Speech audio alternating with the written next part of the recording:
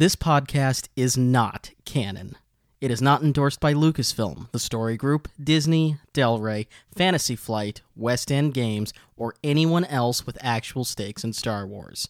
Again, this podcast is not canon. Welcome to Of Dice and Droids, a Star Wars tabletop podcast brought to you by the Tashi Station Network.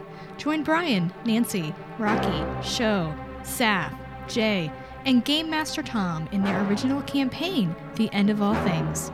Episode 1, Darkness on the Edge of Town, begins now.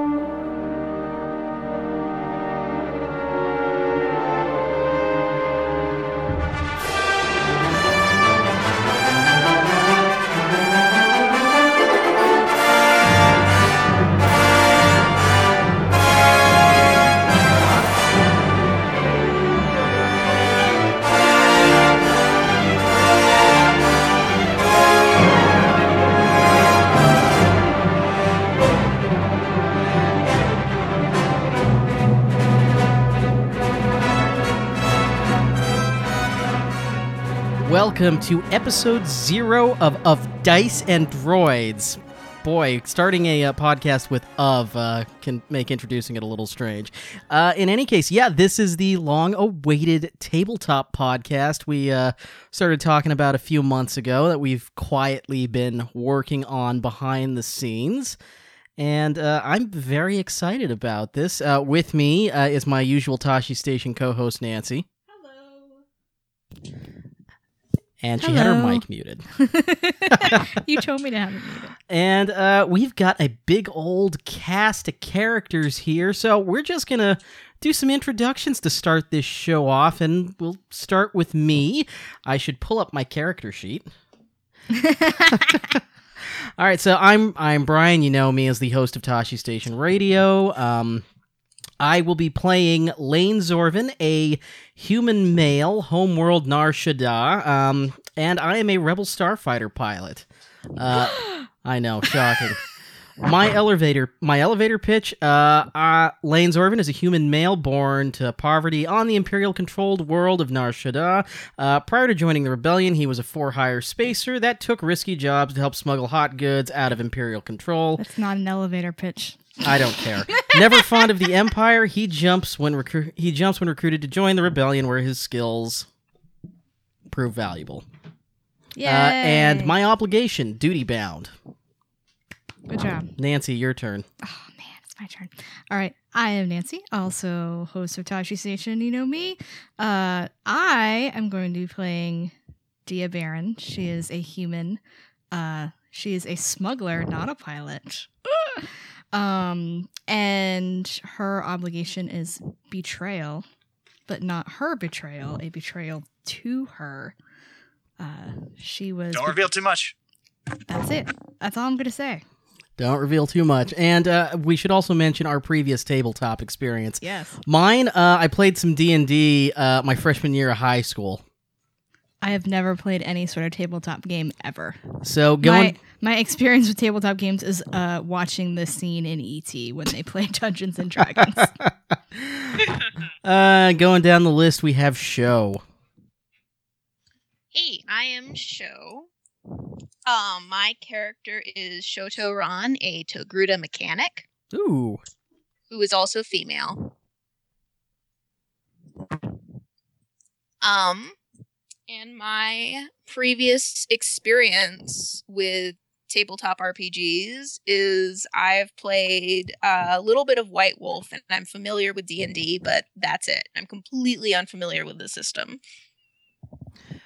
Yeah, this is a system I haven't really any experience with, as I've only done the D&D style games. Next up, Jay. Hi, I'm Jay. My character is Percival Verpalion. He's a noble in the Imperial Court who stepped on somebody's toes. Literally, he stepped on someone's toes at a ball, and thus was charged with high treason and exiled from the Empire. This is my favorite backstory. His That's goal amazing. is to restore his social status and or embarrass his enemies. Either will do, really. Jay, that's amazing. And I love playing ridiculous characters like that. My previous RPG experience is I've played a game of Saga, Star Wars Saga tabletop, and then I've played a couple of West End games, D6, online. But I'm really excited to do the Fantasy Flight system because it looks amazing. Awesome. And next up, Saf. Hey, I'm going to be playing Jin Chana, who's a Pantoran actress who has joined the Rebels to get in character for a role she really wants. I love that. This is awesome. Her obligation is obsession, and the experience I have is I've been playing D&D all year this year, but before that, nothing else. Oh my god, that's amazing. I love that character. Excellent. And next up, Rocky. Hello, I am Rocky. I am playing Kiara Lex. I am an entrepreneur of sorts, and after leaving Coruscant, I'm looking to make a new living. Perhaps the rebellion might be in need of my skills. My obligation is a bounty. There are some people back home who would really like to see me again. I do not feel the same. Very nice. And finally, last but not least, our GM, Tom. Hey, everybody. I'm Tom. I'm going to be the GM or the game master for this game.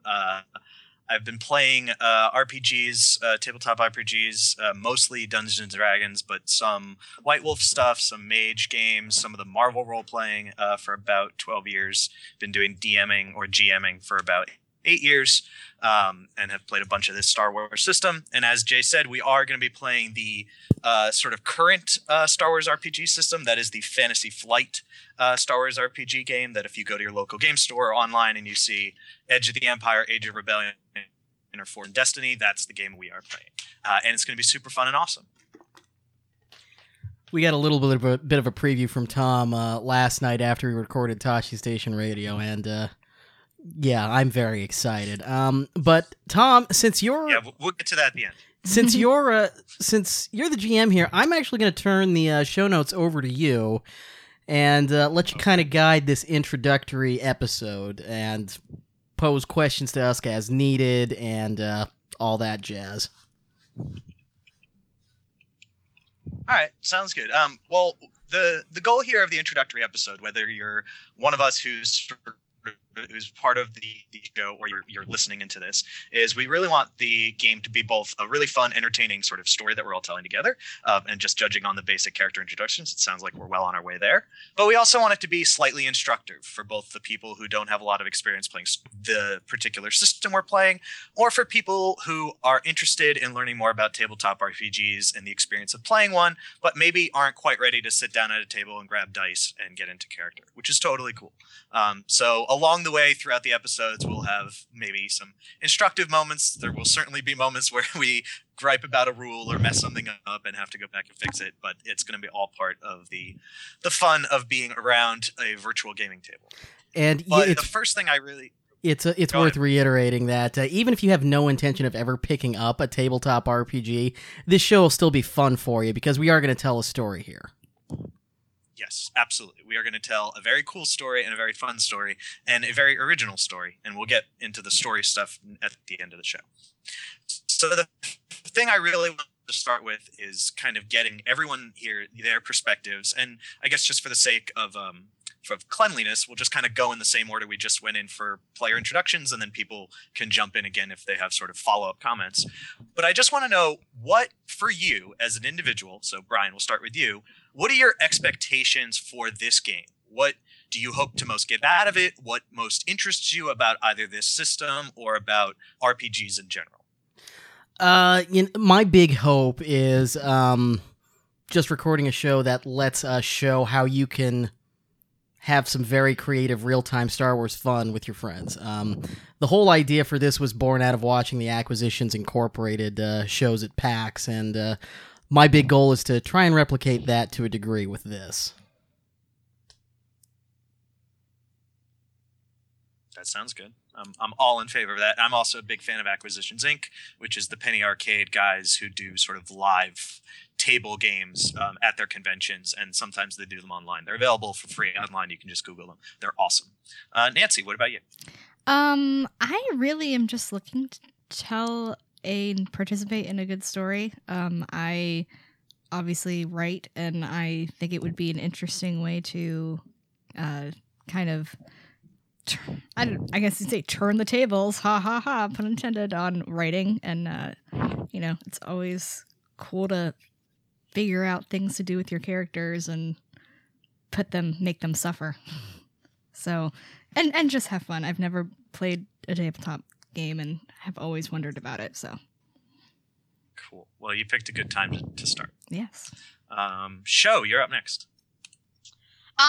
So my reason's pretty selfish. I want to have a fun adventure, basically.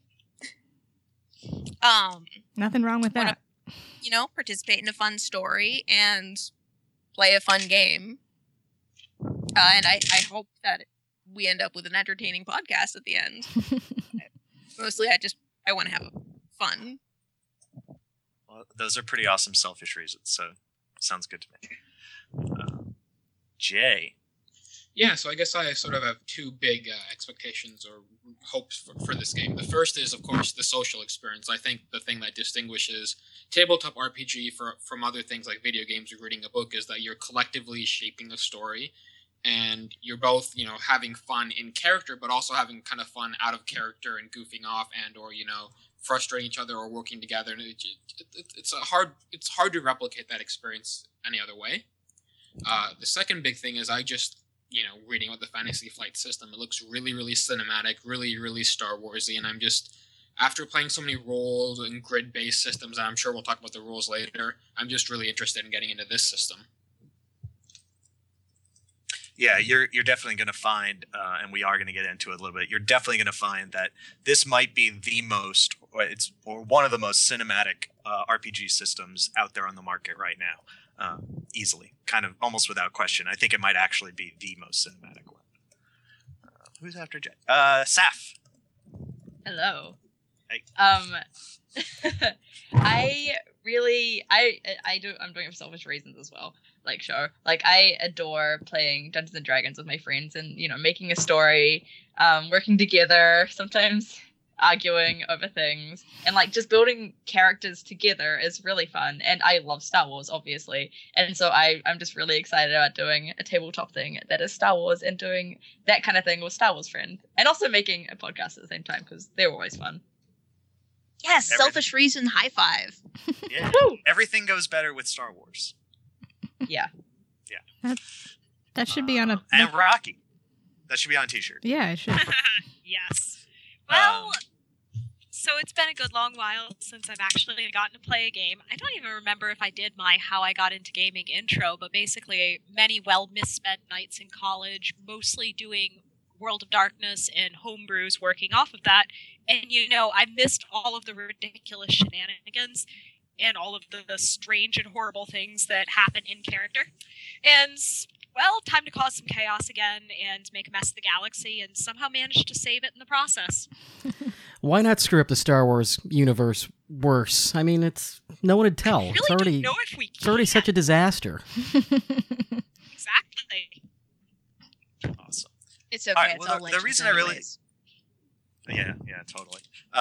So the reason I wanted to ask that question is because I think it's really important when you sit down to play any RPG, whether it's Star Wars or another one, is you sort of get an understanding for why everyone is sitting down at the table, because we all come to the table for different reasons. Now, a couple of you were like, "Oh, I have this selfish reason," of course, and you shouldn't. There's no reason to ever apologize when someone says, "Oh, why are you sitting down to play?" If you're like, "Well, it's kind of selfish," because of course you wouldn't be playing if you didn't have a sort of self-directed reason to want to sit down at the table. And I made little notes here of what everyone kind of said, and for the most part, most people said they want to just get into fun, have fun. That's basically something everyone said, so that's cool. Tell a fun story, do fun things with characters, and sort of participate in an interesting social interaction.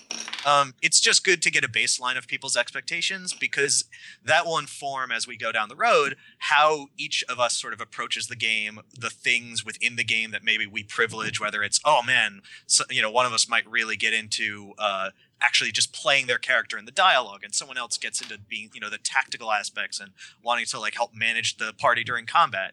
And knowing your sort of expectations for each player going in helps me tailor adventures and stories that you guys will definitely want to participate in, but also helps you guys relate to each other and sort of understand who might enjoy certain aspects of the adventure a bit more, and just kind of makes everything work nicer together, which is really cool, and makes for what I've found to be the best tabletop experiences. Does anyone else have another a question about expectations, or have anything else they want to say about expectations? I don't think so. Okay. I I think think we're all you on the take same your- page here. I was take your silences a second. I was reminded of what we were talking about yesterday in the Battlefront podcast about how it was just you guys were having so much fun, like getting into an X-wing and flying around and being part of Star Wars, and it seems like this is another way that people can do that. Nancy, there's no way that you are getting into an X-wing in this adventure. That's okay. I Don't say kid. that I so kid. soon. I know. I kid completely. I'm sure that that's going to happen. Like It was every a episode. metaphor.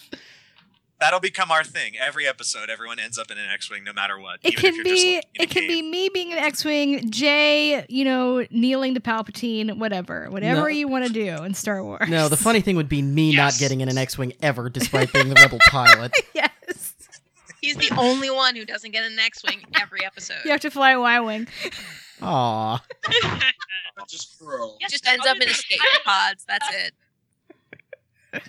Fantastic. This is going to be great. All right. So the next thing that I want to talk about is there's and it actually has to do a bit with the introductions we did with our characters, and just sort of being Star Wars fans in general, and particularly being fans of the sort of larger stories, even beyond the films, is the idea of player knowledge versus character knowledge, and then the sub discussion of that is sort of table talk versus in-universe behavior. So all of us know quite a bit about Star Wars. We know a lot about the characters. We know a lot about the galaxy in general, the planets, the species, the sort of galactic events, both big and small. But your characters don't know all the information you guys know. And it's very important, and this is a hard thing to do, but it's really important that you try to separate what you know as a person from what your character knows as a character. The reason is, if you guys are all completely omniscient and omnipotent about literally everything that I try to throw at you, the story will break down and there will be no surprises, and the amount of fun that's to be had will be sort of less and less and less and less and less. The other reason is that it allows you to more fully embrace your character. And if you are able to say, well, my character doesn't actually know anything about this planet we're going to. Let's just say the planet Hoth. Let's say you were going to Hoth.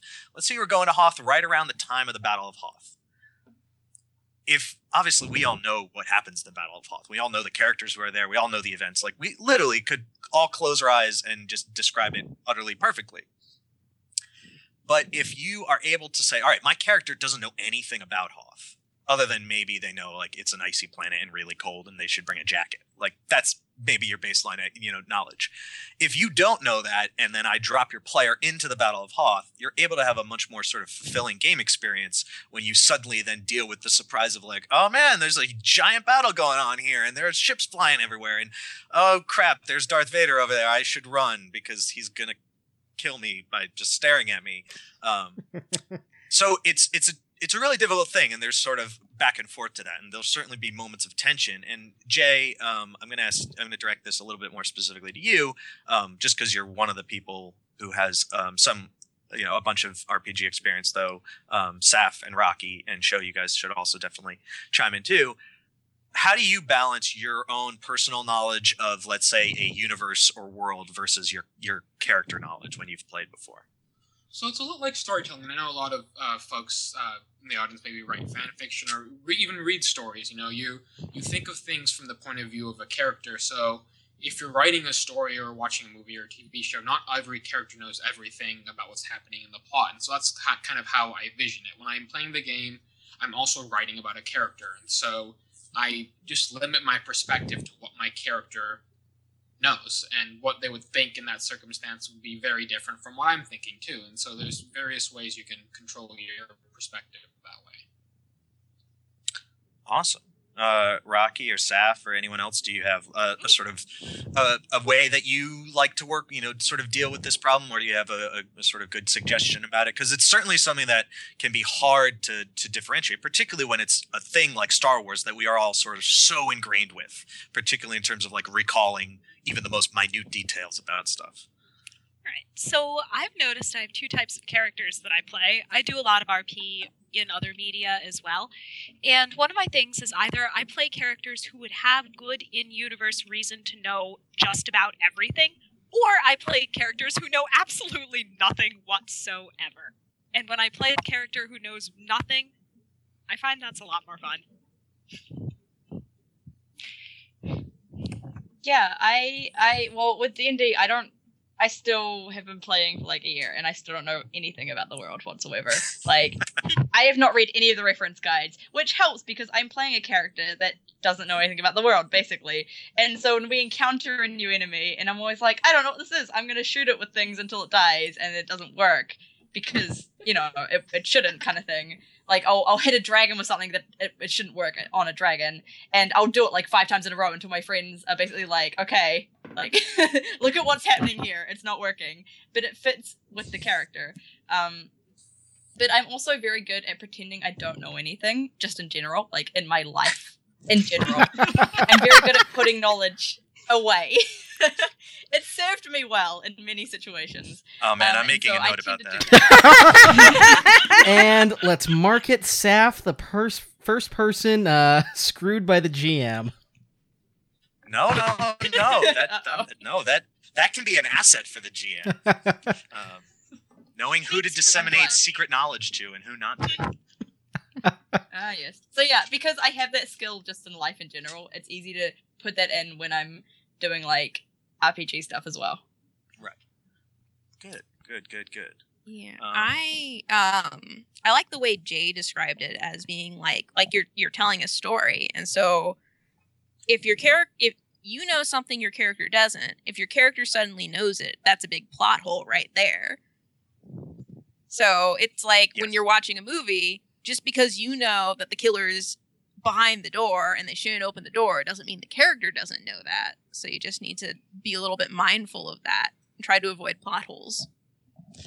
Yeah, and there are going to be moments where like you guys will encounter a species that your character doesn't really know anything about, but you do, and you might sort of slip and sort of have your character do something that they really shouldn't do because there's no sort of knowledge that says that that's the action that they should take, but you have them do it anyway because you're like, no, this is the way you need to interact with this species because this is part of their culture that I remember from this book that I read 10 years ago. It's going to happen, and it's not the end of the world when it happens. But as long as people are sort of mindful of it, then it's something that you can sort of manage along the way, and that we can all sort of help each other with. Also, sometimes it's fun to purposely do the wrong thing. Like, if you know the right way to interact with, like, a Toydarian, you might purposefully go the complete other direction because, well, my character's ignorant and, hilarity results. Yes, and actually that's actually a great example, Jay, because one of the things that I like to do as a GM, and I know that a lot of people that I talk to who GM a lot like to do, is they like to reward people for actually, like, playing as their character.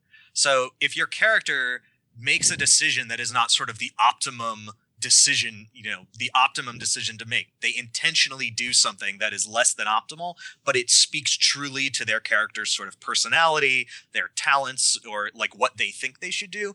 As a GM, I'm going to take care of you. Like I will take care of you and your character. And at some point you're going to probably get some sort of bonus for that, either implicitly or explicitly. Like, so it's really sort of about trusting both your GM and the rest of the characters that you're going to take care of you if you intentionally like try to, negotiate with a Toydarian the wrong way or something like that. So it's really less about quote winning and more about just falling into those your character's shoes and seeing where their decisions create hilarity or tragedy. Exactly. We win, or you guys win. I don't really win. No one really wins in our reviews. But the closest you come to winning is by telling a good story and having fun. You don't necessarily win if you just like get all the cool items and like get an awesome ship. Obviously, getting an awesome ship would be part Munchkin of winning, lied but to me. That's not the end game. Yes, Munchkin has lied to you. Yes, Munchkin has most definitely lied to you. Cool. Well, that's good. I'm glad. Sort of. I don't really think it's going to be a major problem, but with something like Star Wars, which is so near and dear to all of us, like it's obviously something that's going to come up. So now let's talk about something really cool, which is dice. Everyone loves dice. Dice are a major part of RPGs and of tabletop games and board games in general. And what the Fantasy Flight Star Wars, or Star Wars Fantasy Flight, I guess is I'll try to refer to it just to be consistent, has done is there is a custom set of dice. Who has purchased those dice? I have. I've got the dice right here in front of me. Okay. So I think do I've got them downstairs. They're great dice until you step on the D4 and curse your entire existence. Ow. Yeah, don't step on the dice. Oh. If you do not have the dice, do not worry, because there are all sorts of some free online dice rolling tools that we are probably going to leverage, just because it may allow us to kind of roll the dice communally, and so we can kind of all see the rolls. And that's important because just by looking at the dice, and if you're listening to this and you don't have the dice, just Google Fantasy Flight Star Wars RPG dice. Make sure you include RPG in your search, because they also have dice for their X-Wing miniatures game. There's dice for Armada. They sort of have dice for they have dice for like every game they make. They have dice for Imperial Assault. So definitely look up Star Wars RPG. I had a really interesting time trying to find the right dice at the comic shop. Yes. Yeah, it can be tough because Fantasy Flight releases dice for every single one of their games, and not all the dice, I believe a couple of them are, but not all the dice are sort of useful across games. They're sort of each discreetly for each game, so that can be a little tough. There is, however, a dice rolling app, which I'm looking at it right now on Google Play. The price may change. I know that it changes from time to time, and it may change depending where you buy it. If you buy it on like Apple, or I think even from Amazon. It's a Star Wars dice rolling app. It is a $5 app, which sounds like a kind of expensive app, but it actually gives you access to dice for every Fantasy Flight Star Wars game. So if you happen to play more than one of them, it's unbelievable. The nice thing is that it also takes care of all the dice rolling automatically for you and just gives you the results you need. So if anyone wants to invest in that, I've invested in it. It's a brilliant app. But why are the dice important? Well, in most RPGs, you just deal with various polyhedral dice of, 4 sides to 20 sides to sometimes, even more than that if necessary.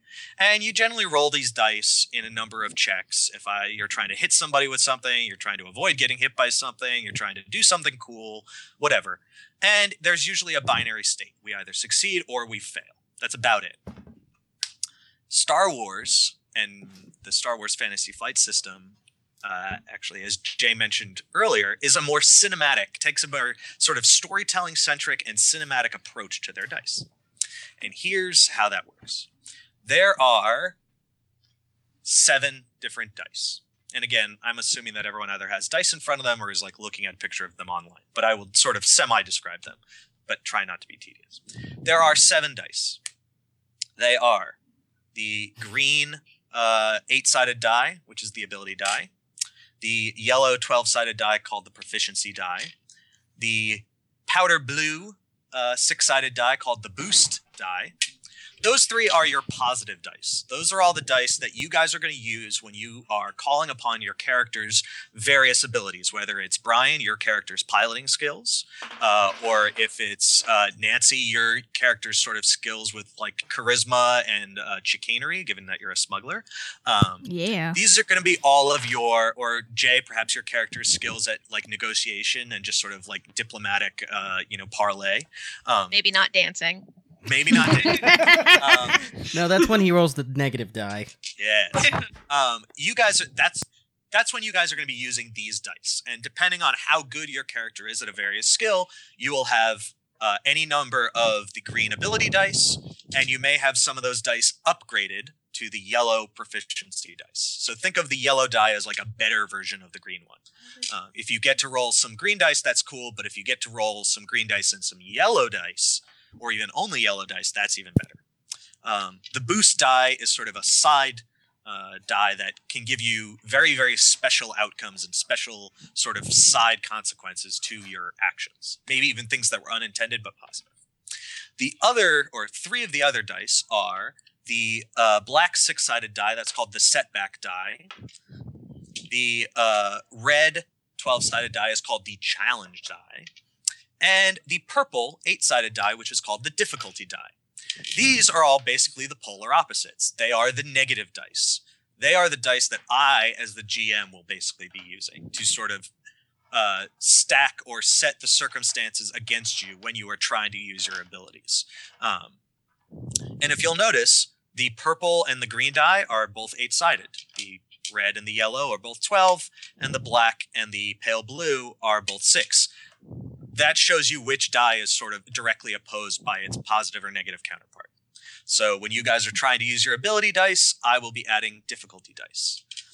And what I say when I keep saying, oh, you guys are going to be using and adding dice is, every time you want to do something, we will create what's called a dice pool. And for those of you who've played Dungeons & Dragons, this is where the system widely sort of deviates from that. If you guys have played the White Wolf games or played World of Darkness, you might be familiar with this system. The idea of a dice pool.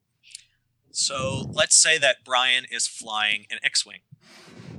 Not a hard thing to imagine. And let's I don't know if you didn't see him play Battlefront the other day. And let's say that while Brian is flying this X-Wing, he is trying to evade both a TIE fighter and some like space debris, maybe some blown up other ships because he's engaging in a dogfight. Brian might be saying, okay, I'm going to try to evade this TIE fighter, and then I actually want to take a shot at the TIE fighter who's kind of in front of me. And so he would tell me, okay, here are my piloting skills, or here are the skills that I think, based on my list that'll be on your character sheet, here are the skills I think are going to be like, that I think I should be using. So, you know, your skills regarding like some level of agility or maybe just your piloting in general. And I'll say, okay, Brian, take a look at your sheet and look at your skills, and your character sheets will say like you get this many proficiency dice or you get this many ability dice, and tell me how many you get. And so Brian will be like, all right, I get 2 proficiency dice and 1 ability die. I'll be like, all right, great. So that's 3. And I'll say, well, you're flying through debris, so the basic difficulty, which is usually starts with 1 purple die, I'm going to add an extra 1 to that. And you know what? The pilot you're firing at, he's actually one of like the ace Imperial pilots. You had no idea that you were firing at one of the ace Imperial pilots. So I'm going to add a challenge die to that too. I'm in for a bad day. Yeah. So I'll say, okay, cool. Our dice pool is set. We've got all the dice we need. We will roll them. And then what we do is we just sort of balance all the outcomes on the dice. Now you'll notice that on the dice, there are not numbers. There are not even sort of symbols which you would count up into numbers. There are all these random symbols. There's a tiny little explosion. There's a little explosion inside of a circle. There's something that kind of looks like a sort of, the sort of crown that Caesar would wear with a dot in the middle. There is a triangular object. Yes, Jay's favorite symbol. There's that symbol inside of a circle, and then there's actually what looks very much like the sort of imperial symbol. What all these symbols, and we're not going to go through them because we'd be here for 10 hours, but really what all these symbols just dictate is whether or not you succeeded or you're failing. And the positive and negative symbols sort of cancel each other out. So if you rolled 3 successes and 3 failures, the net is nothing. If you roll 3 successes and 2 failures, the net is a success, and etc.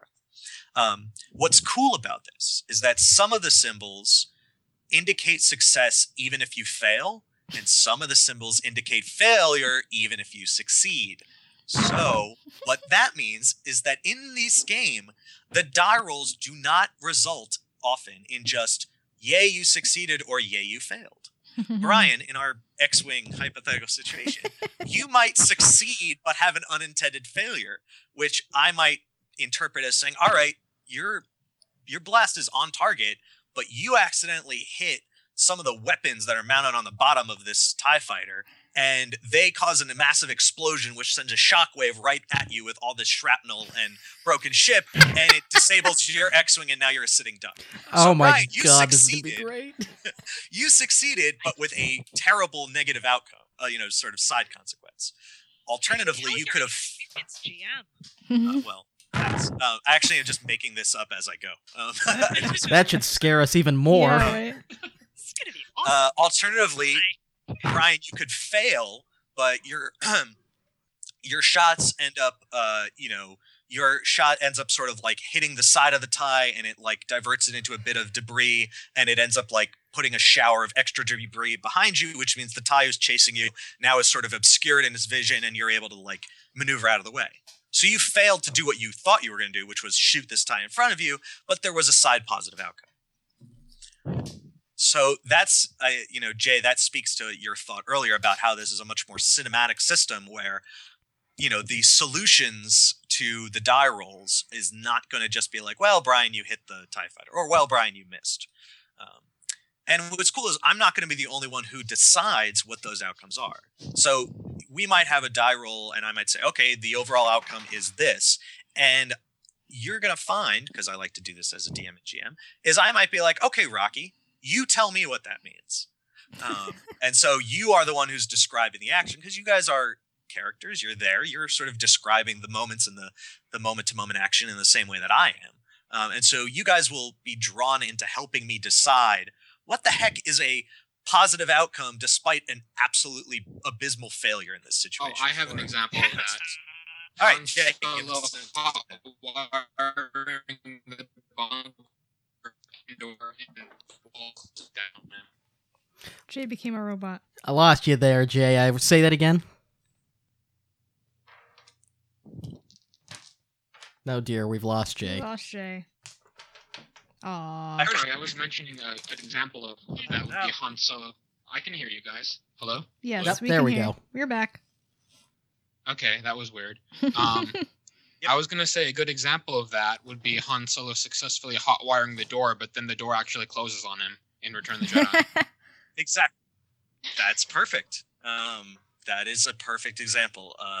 So this is going to come up a lot, and that's actually one of the things that I'm most excited about this system is that we get to play with these areas in the gray, in between the sort of just, yay, we succeeded, or yay, or no, we didn't succeed, that we get to play in these gray areas, which I think just makes for better storytelling, because we're not always in this binary state of like, yeah, we did good, no, we did bad, and it means too that the actions that you guys can take sort of off of those moments when weird things start to happen, kind of opens up the storytelling possibilities for you guys as players too, which is exciting. So I know that's kind of a lot in terms of the dice, but I don't want people really to worry too much about it, because as we play, it's going to be very easy for you guys. Where I'll just be like, all right, tell me how many ability dice you get. Okay, tell me how many proficiency dice. And so we'll be building these dice pools very easily. Okay, Tom. Yes. So when I bought my dice, I also got 4 little 2-sided tokens. Do they just completely not affect us? No, they do. You got those 4 little tokens along with one other die. I forgot to talk about this die. I believe it's another 12-sided die, and it is white with a bunch of circles or dots on it. That is called the Force die. And it does have to do with the Force and with Jedi, but it also has a secondary storytelling element attached to it. I will roll that die at the beginning of each session. And whatever comes up, it might be 2 sort of empty circles, it might be a full dot, or it could be combinations thereof. Sort of indicates what the Force, the destiny pool, essentially, of the game is. And so, you mentioned those like little tokens that you had. I believe one side is sort of light and one side is dark. One side is the Jedi symbol, the other side is very Sithy. Very simple. So, what that means is this is a sort of like, oh wait, I forgot sort of opportunity. The light side symbols create a pool of destiny tokens for you guys. The dark side symbols create a pool of destiny tokens for me. The number of tokens never increases or decreases after I roll the die at the beginning of the game. However, when I use a dark side token, it flips over and becomes a light side token available for you guys to use.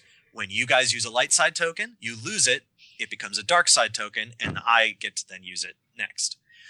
this is a cool thing that, again, enhances storytelling in the game, because it will be an opportunity. You guys can spend them in the course of your sort of actions. If you come across something, there's no way you could have planned for it. If you completely forget about something or something unbelievably ridiculous happens, and you need to have one of those kind of like, I guess the best example is sort of like those Ocean's 11 type moments where we flash back to a side scene where they're like, oh wait, they're about to get arrested. And then we flash to a side scene that we never saw that is supposed to have occurred about 2 hours earlier where, oh wait, they like secretly already paid this guy off, so they're not going to get arrested. Or they already like stashed those uniforms that they need in this broom closet, so they're going to have the new uniforms they need to get past security.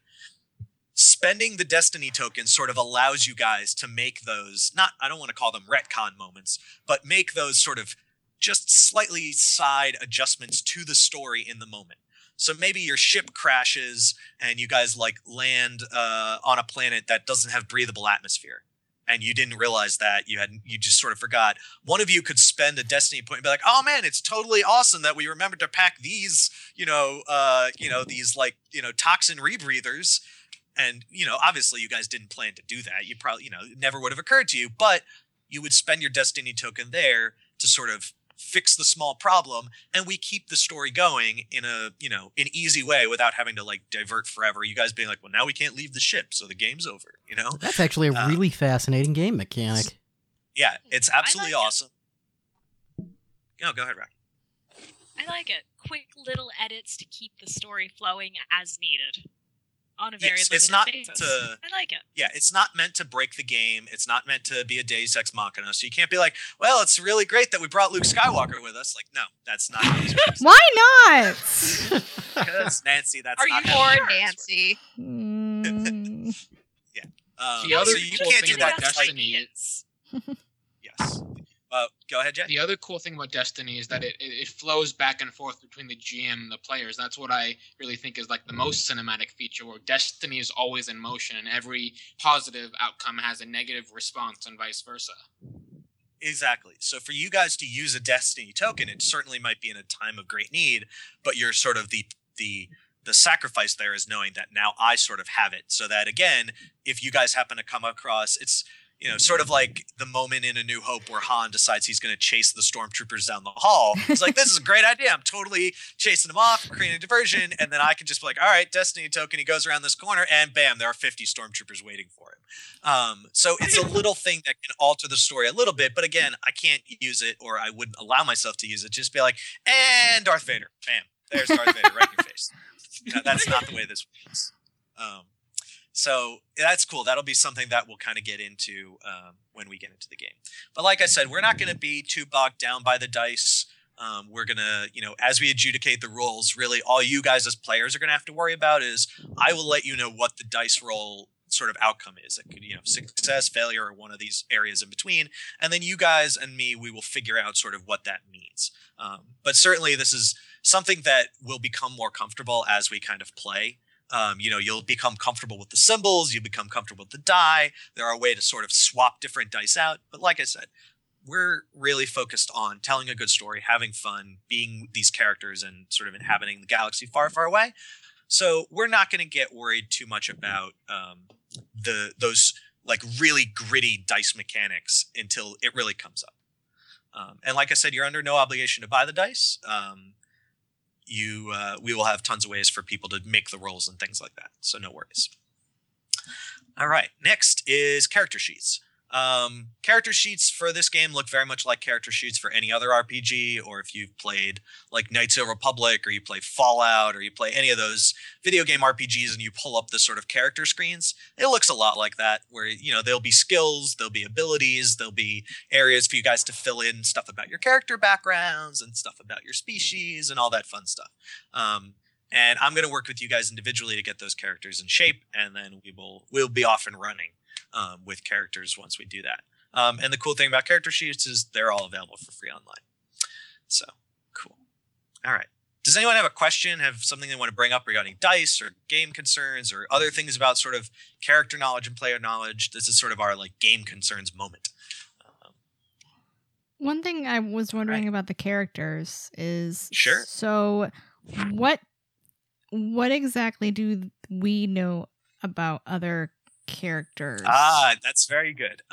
Well, that is something that we are going to get into in a couple of minutes, but you guys do not know everything about each other. We do certainly for the purposes of the character introductions, and I think giving everyone a sense of who wants to play what, but you guys will not necessarily know everything about each other characters. So, for instance, it's entirely likely that most of you will not know that Rocky's character has a bounty, unless Rocky's character decides to divulge it, or unless something happens which makes her bounty very, very public to the rest of you, which is possible.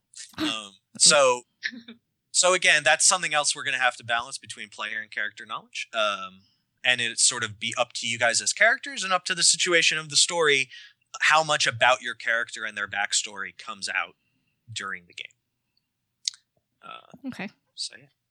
All right. That makes sense. So one very quick detour before we get into the rest of the fun things about the characters, and then I start revealing some nuggets about the story to you guys, is something that is a concept that I use when I'm playing live games, and I use it in digital games too, like this, but because I play a lot of live games and oftentimes play with a lot of parties that are just random people sitting down to play for a couple hours in a public setting, is what I call what's called the X card. And it actually is usually represented by a physical, like, little paper card that has a giant X on it. But we don't have one of those, and we don't really need one of those. But, RPGs are kind of a weird thing since you're all playing characters who are not really you.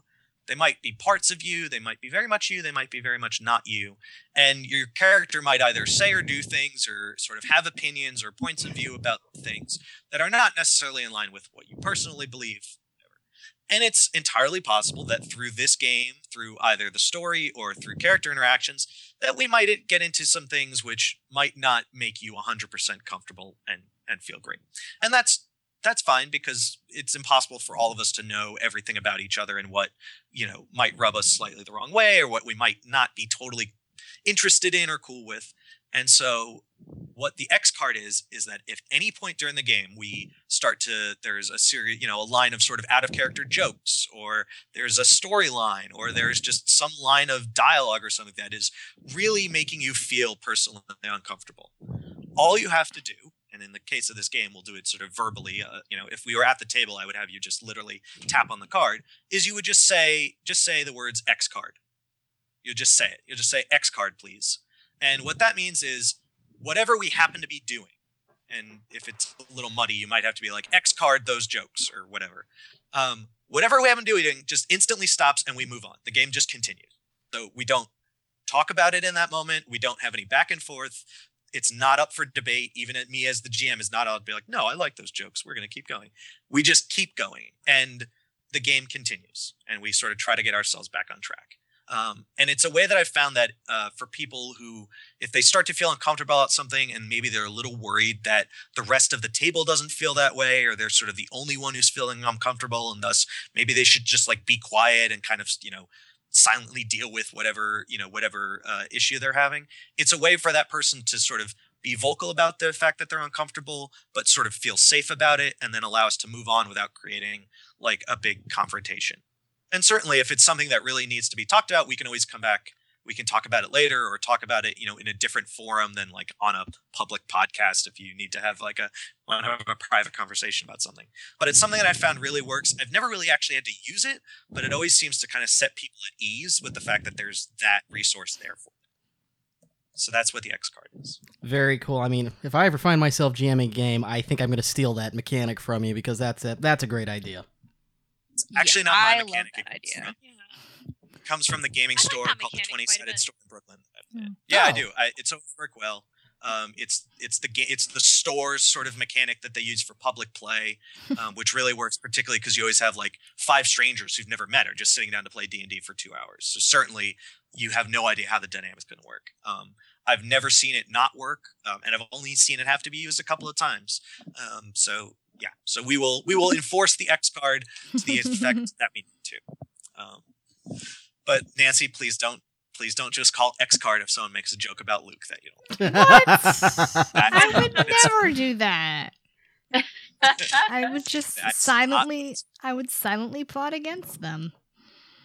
Okay, that works. Yeah, that's great. That's great for the game. We can do that. All right. So mechanics of pen and paper RPGs. I mean, we sort of went through it with the dice. That's the biggest thing about this game is that sort of free flow storytelling form that seeps literally into the dice rolling. The other thing to maybe mention is I asked you guys to all sort of create obligations. Obligations is a mechanic in the game that is something that is critical to your character's background that is always sort of driving your character in some way. For people who aren't familiar with the game or having trouble sort of visualizing the obligation, in Star Wars, the obligation for Han Solo, obviously in the original trilogy, is his bounty, and particularly the bounty that Jabba the Hutt has on him. It is a separate sort of storyline for Han that is constantly running both parallel to the stories of him and Luke and Leia and the Rebellion, and in his background, it is constantly influencing all the decisions that he makes, even within the context of sort of the main story of the movies. It is a constant driver. Oh, did we lose someone? Oh no, I've still got Tom. Oh, okay. I still have All right. So that's what obligation is. So the obligation for Han is a bounty. The obligation for Leia in those movies, you can argue that some characters might have more than one potentially obligation or duty or something. But for Leia, her obligation through most of those movies seems to be her duty, and particularly her duty to the rebellion. So all of you guys have that. That actually plays a role in the game wherein your past can kind of come back to haunt you at times. And I'm not going to go too much further into how exactly that works, but there is a very specific sort of mechanic reason why I had you guys create obligations. It's not just it's very cool in that there is a sort of flavor portion to it in that it will form your characters, but there is also an actual mechanic version of, people's pasts in Star Wars and the other sides of them that the rest of the characters don't know have a funny way of kind of rearing their heads at maybe absolutely the worst moments. And this game sort of takes that into account. I'm scared now. Which is also I'm part of the reason I excited. didn't want everyone to reveal too much about their obligations, because it's something that can emerge throughout the stories. And there are ways for you to sort of overcome your obligations or take on new obligations. There's not really a way for you to ever be rid of them completely, though. Yeah, so that's going to be fun. And then the only other mechanic I'm going to mention is you guys get a ship, or maybe more than one ship. By default, this game gives you a spaceship. I like this game already. As a level 1 character, you qualify for a spaceship. Why can't real life be like that? I don't know. Real life really should be more like Star Wars. Actually, no, I don't want that. Yeah. So you guys there will be spaceships of some type, which will be discussed at a later date. All right. So now, character intro and workshopping. You guys all kind of heard who everybody is. And one of the things, because of the number of players that we have, is I want to break up into more or less 2 parties. And you guys are going to be playing the same story. You guys are going to be inhabiting the same galaxy. The same sort of things are going to be going on. You just are going to be approaching these elements from different places, at least at first. There will definitely be moments where you guys may crash into each other. It may not always be on happy terms. There will definitely be moments where your motivations might run parallel to each other or opposed to each other. But what I wanted to do is, one of the things I wanted to come away from this session was a sense of, and obviously sort of real life and scheduling plays into this, but at least for the moment, we'll try to focus on the characters. Which of your characters might actually be adventuring together? And really, there's not really any way. I'm not going to flip coins or just assign people. It's sort of setting up in terms of which of your characters you might think might either A, have some sort of connection in some way, shape, or form, or which characters you just might think might be fun to have them adventuring together, at least to start. Right off the top of my head, I'm thinking Jay's character. And I think it was it Saf or Rocky, the actress? I'm the actress. Yes. I don't know. I just think those would be very humorous playing with each other. Yeah, no, I I think had so that too. thought Yeah. too. Especially since they're both coming from the Empire. Yeah, that makes perfect sense, actually. They might even know each other before the adventure starts. Yeah. All right, so Yeah. so Rocky, your character and Jay's character. I think it was Saf, right? Saf. Oh, sorry, Yeah. Saf and Rocky. So Saf and Rocky. Mm-hmm. Saf and Jay. I think. Sorry, Saf and Jay. Sorry. I I'm c- looking Unless at. we I'm- want me to run into them at some point. you probably. So Saf and Jay. Just looking at us because we have 6 characters. 2 groups of 3 will actually kind of be optimal for this. It'll be optimal both from adjudicating the sort of just mechanics of doing a podcast and a game, and it'll also be sort of optimal in terms of the storytelling. And that won't always be the case, but I think just having 2 static teams of 3, unless people disagree, we can be completely flexible on this if you want to. No, I think starting with 2 static teams of 3 is a great idea. Okay. That sounds workable. So we have Saf and Jay. I can't wait for would those 2 to anyone- interact. Would anyone like to join Saf and Jay, or do I just assign I somebody think to join? I think it'd be pretty entertaining for me to join them, just because. All right. So Groot Saf, and Mechanic hanging out with. Jay and Show, and then Brian, Nancy, and Rocky. Awesome. This is Yay. going to be great. Okay. Now, okay, that actually does wonders for me in terms of some of the planning. Oh no! We played right into his hands. Dun dun dun. Yeah, it's gonna be great. It's gonna be great. Where's the rocks fall everyone dies part? Come on, I would not do something as lame as rocks. Everyone Come on, It would be- this is Star Wars. it would They be- would be meteorites. No, he- Death Ewoks Star- dropping Okay, the rocks fine. on us. He'd drop a bridge on us. Okay. Death Star Drop shows. 'em. Death, Or moon. Death Star shows up. Yes, Planet yes. blows up. I would drop a moon on you guys. Aww. I feel Actually, honored. fun side note: I once had a small moon fell on one of my characters. He didn't die, but he did lose an arm and an. He didn't die. It's all right. What was this moon? Wow. Small moon. Yeah, he survived. Wow. He was fine, sort of. Just horribly made. So, yeah. So I I'm miss gonna tabletop games. give the 2 groups a very minor homework assignment. You guys don't necessarily, because you don't have to talk about this now, and it'd actually be cool because I do sort of want to separate, and I encourage you guys, definitely if you want to listen to the podcast when we're doing a session that you're not part of, absolutely. But this kind of goes back to the whole character and player knowledge.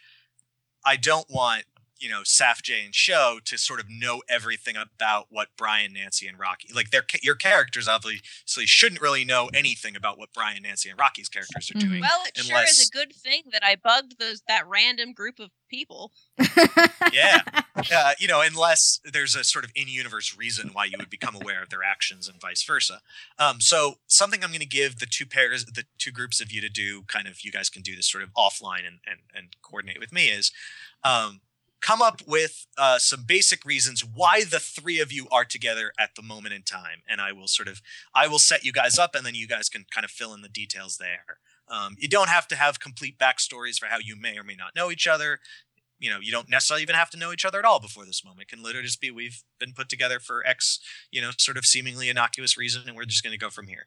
But Brian, Nancy, and Rocky, Mhm. you 3 are going to be playing a small cadre of people who have been hired, who have been tasked with a mission by the rebellion. You 3 are actual members of the rebellion Sweet. in some official form, even if your level of official is like Han Solo, A New Hope level of official. I can Yeah. do this. So you 3 are going to be this is only where we're starting, because part of the job of the GM is kind of start the game off somewhere, but you guys are going to take this where you go. So wherever it ends up going is where it ends up going. The 3 of you are going to be members of a rebellion.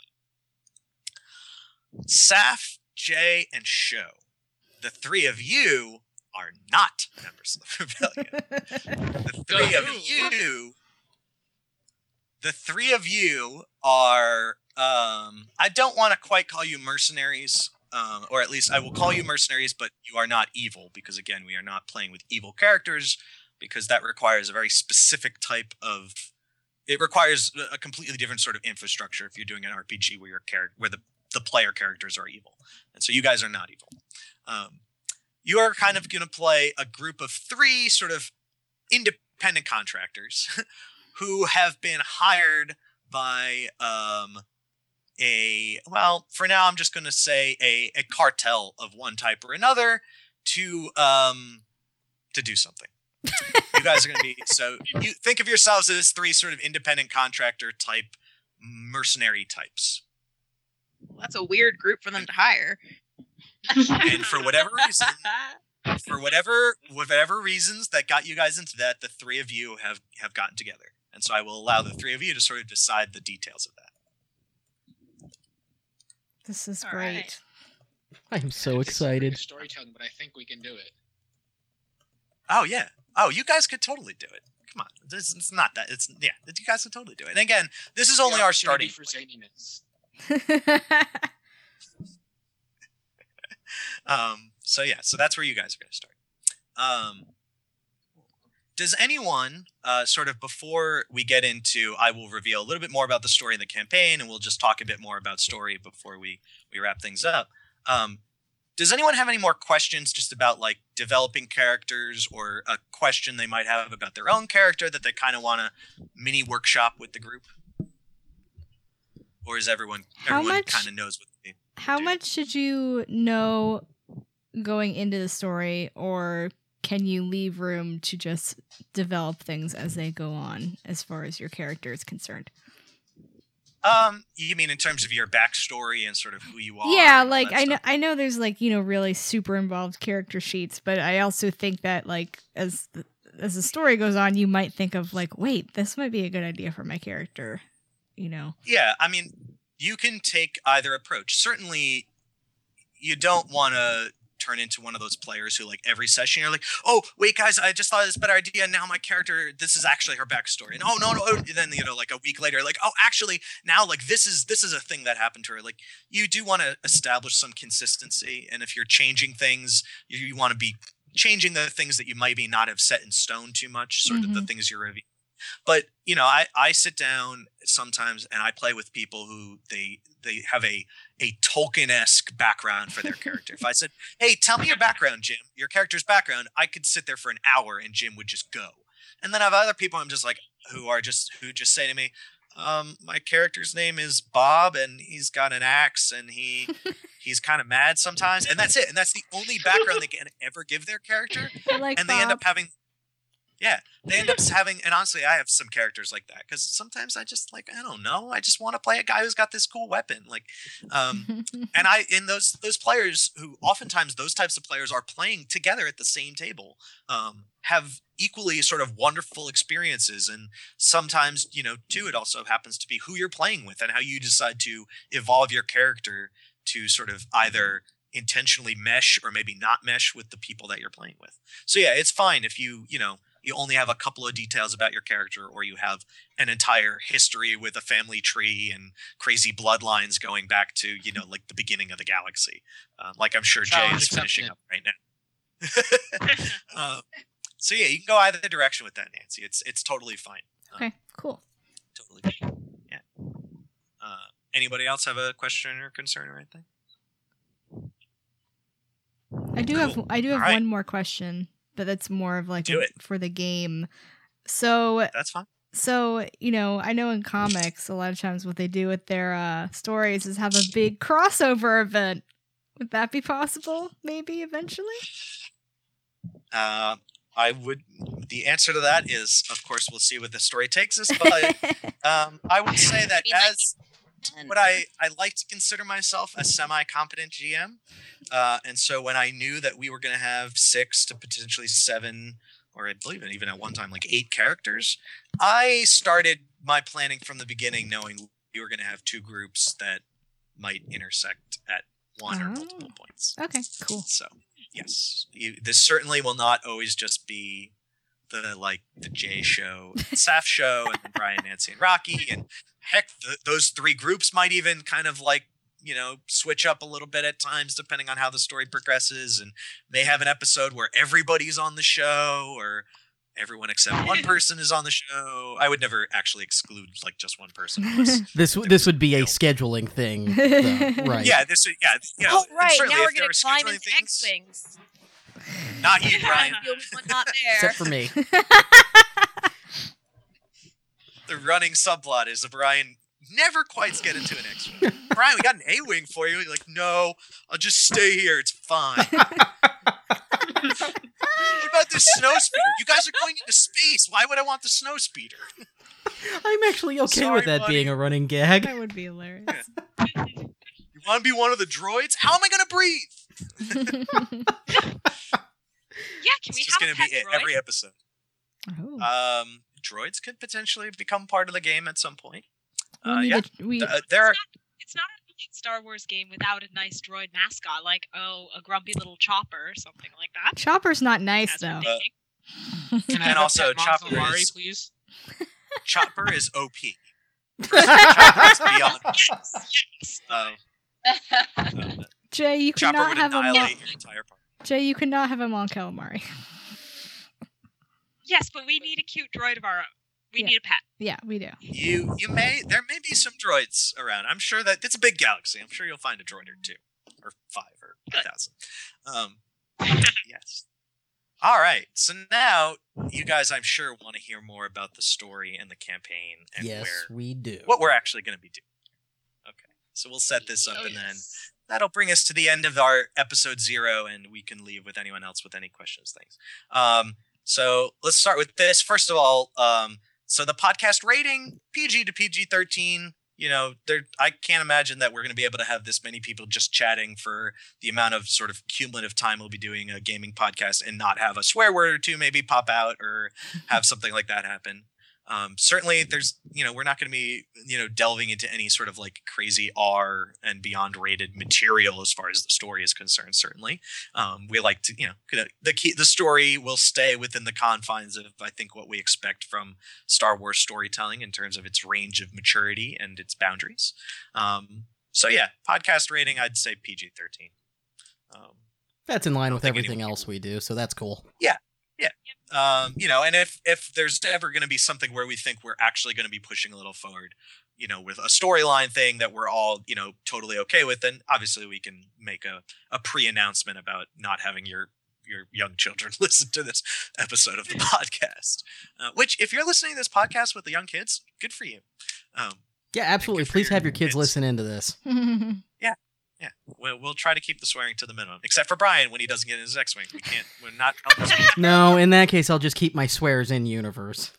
Yeah, or Nancy when we have her have to kill Luke Skywalker. For the 48th time. X card! X card! I told you, you can't use it for that. You didn't say you said when people are insulting and not when I have to kill him. Besides, he's a rebel. No, I that's- wouldn't be killing him. I'm a rebel. Listen, now. you start as a rebel. Who knows where this is going to go? Oh. So that actually Gonna have- brings me. He's gonna have you kill Luke Skywalker, and then Chuck Wendig work that into the next Aftermath book. He already did. That actually segues very nicely into the next thing that I was going to say. And it's sort of setting up like, what is the overall arching story of this game? Is it canon? Is it legends? Is it legendary canons? Is it, whatever? I want a First of legendary all- canon. Me too. First of all, this is our little podcast game. So none of this is canon. None of this is official. None of it in any way, shape, or form represents anything that Lucasfilm or Disney or Del Rey, which, full disclosure, I work for Del Rey, or Marvel or DPW or anyone else who happens to, or, EA or anyone else who contributes to Star Wars storytelling or the Lucasfilm Story Group or anyone else who matters. It has nothing to do with any of that. So So we're not this getting is- Hasbro figures made of us? Damn it. I don't think so. Damn. Why not? Sorry, long-term goal, podcast squad goal. Yes. Anyway, so none of this, for people who are listening and for people who do listen to this, right, none of this is canon. None of this is official. Now, as far as how the galaxy is set up, we are going to be following current canon in terms of the major events, the players, what's going on, the timeline. But in much the same way as the Legends material, the Legends material exists out there to be brought into current storytelling where, it makes sense and where it would, it'd be useful. We are going to sort of do the same thing.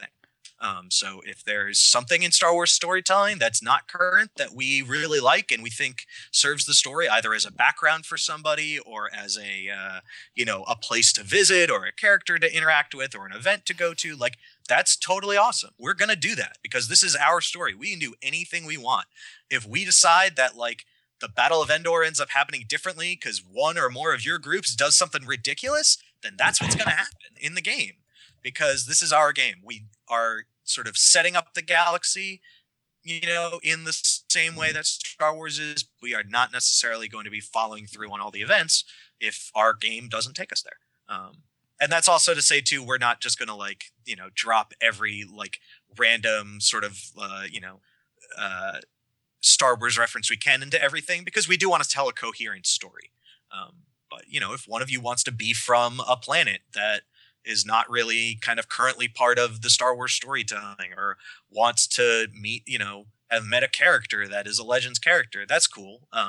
We will sort of talk about that off game and then, make sure it makes sense. I don't want to, it would not make sense for someone to just be like, yeah, I'm just like best friends with Thrawn. Like, I don't know about that. Aren't we all? Yeah. First of all, yeah, aren't we all? But, or to be like, yeah, I'm totally like, half siblings with Mara Jade. Like, also not sure about that, so. That's it. But again, I'm quitting the no game. There's no reason, these types of things could potentially happen to our game. It's open to us. But that's just, but where we are starting is sort of what you see currently. And so where are we starting? Well, we are starting our story during the, why don't I just read to you guys a crawl, and that'll tell you where we're starting. Yes. Ooh, yes. Yeah. All right. I was thinking of doing this in a voice, but I'm not going to do it. You need to add in I was music gonna try for to- Brian. I'll put music in Yes, we post. need- Yep. And I was going to try to do the voice from the beginning of the Clone Wars episodes, who sort of does all the recapping and stuff, but I can't really do that for this. War! Um, Enemy starfighters striking yes. from a hidden base. That's yes, a bit more exactly. Legend of Korra there. Yeah, that's Yeah. fine. That's Close enough. make it work. So first of all, this campaign is called The End of All Things. Campaign is called The End of All Things. And you guys are starting with Whoops. Losing you a little bit there. Episode 1. Darkness on the Edge of Town. Kind of breaking up. Do we lose somebody? Nope, Oh, we're back. there you go. You're back now. You just roboted for a bit. Oh no. All right. Episode 1 is Darkness on the Edge of Town. Nice. The Galact... Oop, you lose me again? No, you're good. Okay. All right, cool. The Galactic Civil War endures as Imperial and Rebel forces engage each other in conflicts great and small across the galaxy. Pockets of peace are scarce. Conflict brings opportunity. Crime cartels and gangs operating at the edge of the empire struggle for control, playing both sides of the war and filling power vacuums where they can. Far into the outer rim, on the lone desert planet of Tatooine sits on the brink of chaos after the death of Jabba the Hutt. Eager to display strength, the Hutts offer intel on valuable technology that could sway the balance of power in the war. Oh my god, you guys, I'm so excited. Wow. Brian Not literally, expected that late in the timeline. That's awesome. his jaw dropped when he realized it was post Endor. It's so cute. You do not know. Or at if least it's post sail barge. Yeah, post sail barge. It's post sail barge. We are living in a post sail barge galaxy. Yeah, we're setting post sail barge as we're setting the sail barge as year 0 in this story. This is year 0. Nice. Zero SB. BSB and ASB. That is our timing system. Nice. and that is yes. That so like I said, people, this is not Is it canon. also our? But is it also our in-universe timing system, or No. The in-universe timing system is the normal in-universe timing system. This will just be our running in joke the entire time. Yes. Are Yeah. we ASP or are we BSP? So yes, one of the groups will be a group of rebels who are made aware of this hut offer, and one of you will be a group of other people working for one of the cartels who is made aware of a similar hut opportunity. And that is where the story is going to start. And then where the story ends up, well, I have an idea, but I'm quite certain that the 6 of you will push it in a better direction. rocks fall, everyone dies. Thrawn's the one who dropped them. Pretty much.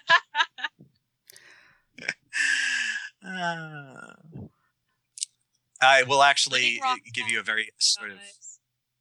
Yeah, that could happen. I will give you a very a small sort of like sort of meta planning note about this whole thing, because we started talking about this, Brian. I think, geez, when did we first start talking? Oh about my this? god! I It's think like July. I think June, July. We started thinking about this idea. Yeah, it was shortly after like Celebration and all that, right? Yeah. I think so. Well, whenever we started talking about it, as soon as we kind of decided it was gonna be a thing, and I was starting to think about story concepts, I was like, well, we can't do this for a while because all of my story concepts run very close to the Aftermath time period. And at that time, Aftermath was not like a public thing. So I couldn't say anything. And I'm like, well, we can't play this game yet because that might screw some stuff up. I'm glad that we waited. And some of those ideas that I had have changed and evolved. But it's good that we've actually waited till now to launch this, because there were a lot of cool ideas. I'm like, I can't talk about these things until this book is out. So, Well, thank So God we good. were all busy until now. yeah. No, I mean, we would have made it work, but yeah, thankfully. So yeah, that sort of brings us, I think, to the end of our 0 episode. For the people who are watching, where, the next time we record an episode will be the first episode.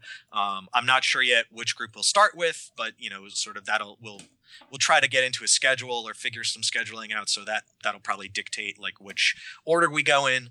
But this is going to be fun. I have nothing but high expectations for it. Does anyone else have a question, a comment, anything they've been dying to ask or dying to know?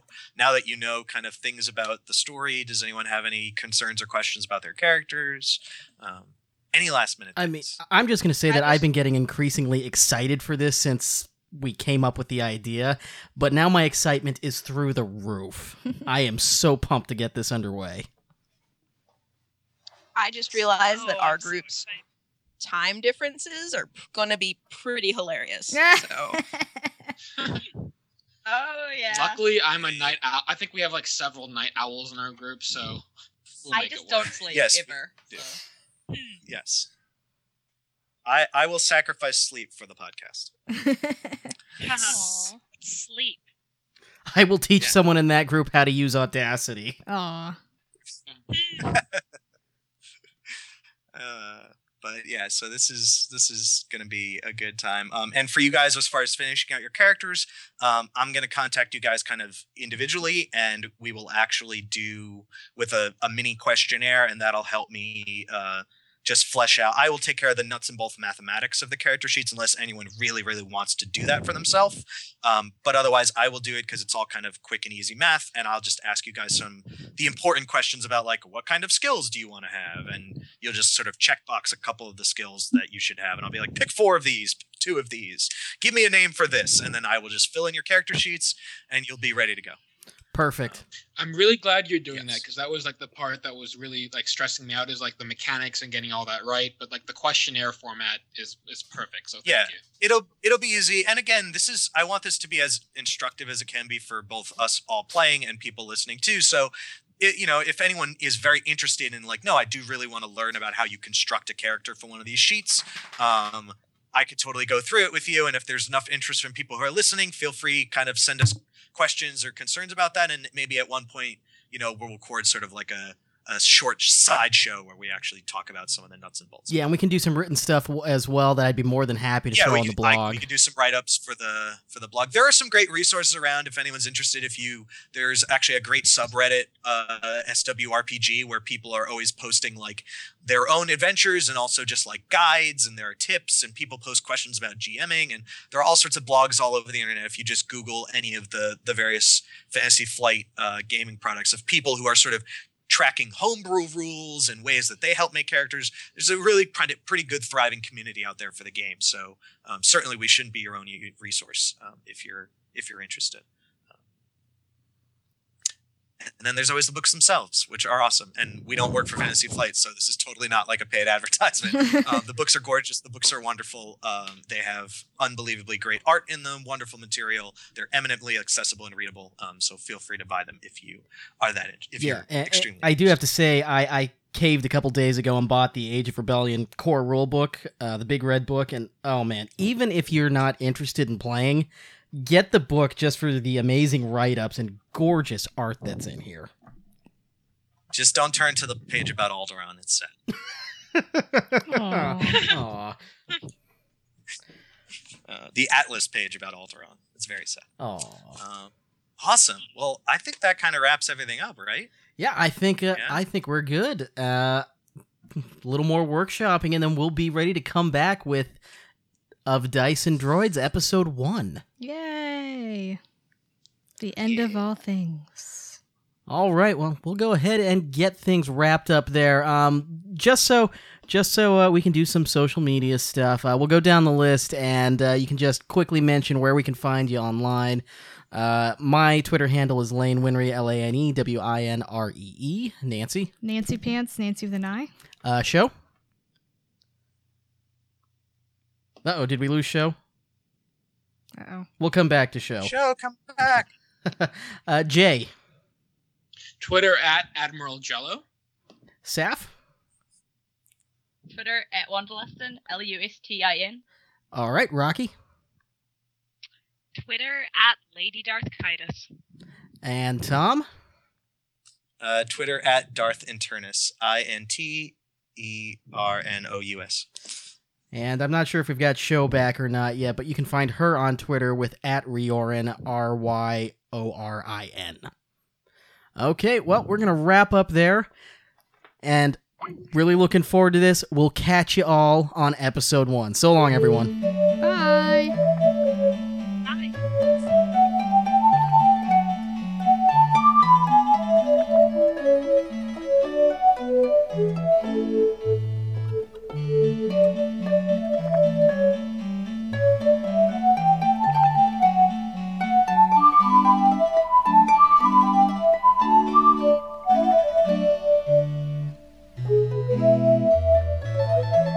This podcast is still not canon. For more information about the campaign and Star Wars tabletop RPGs, visit Tashi-Station.net.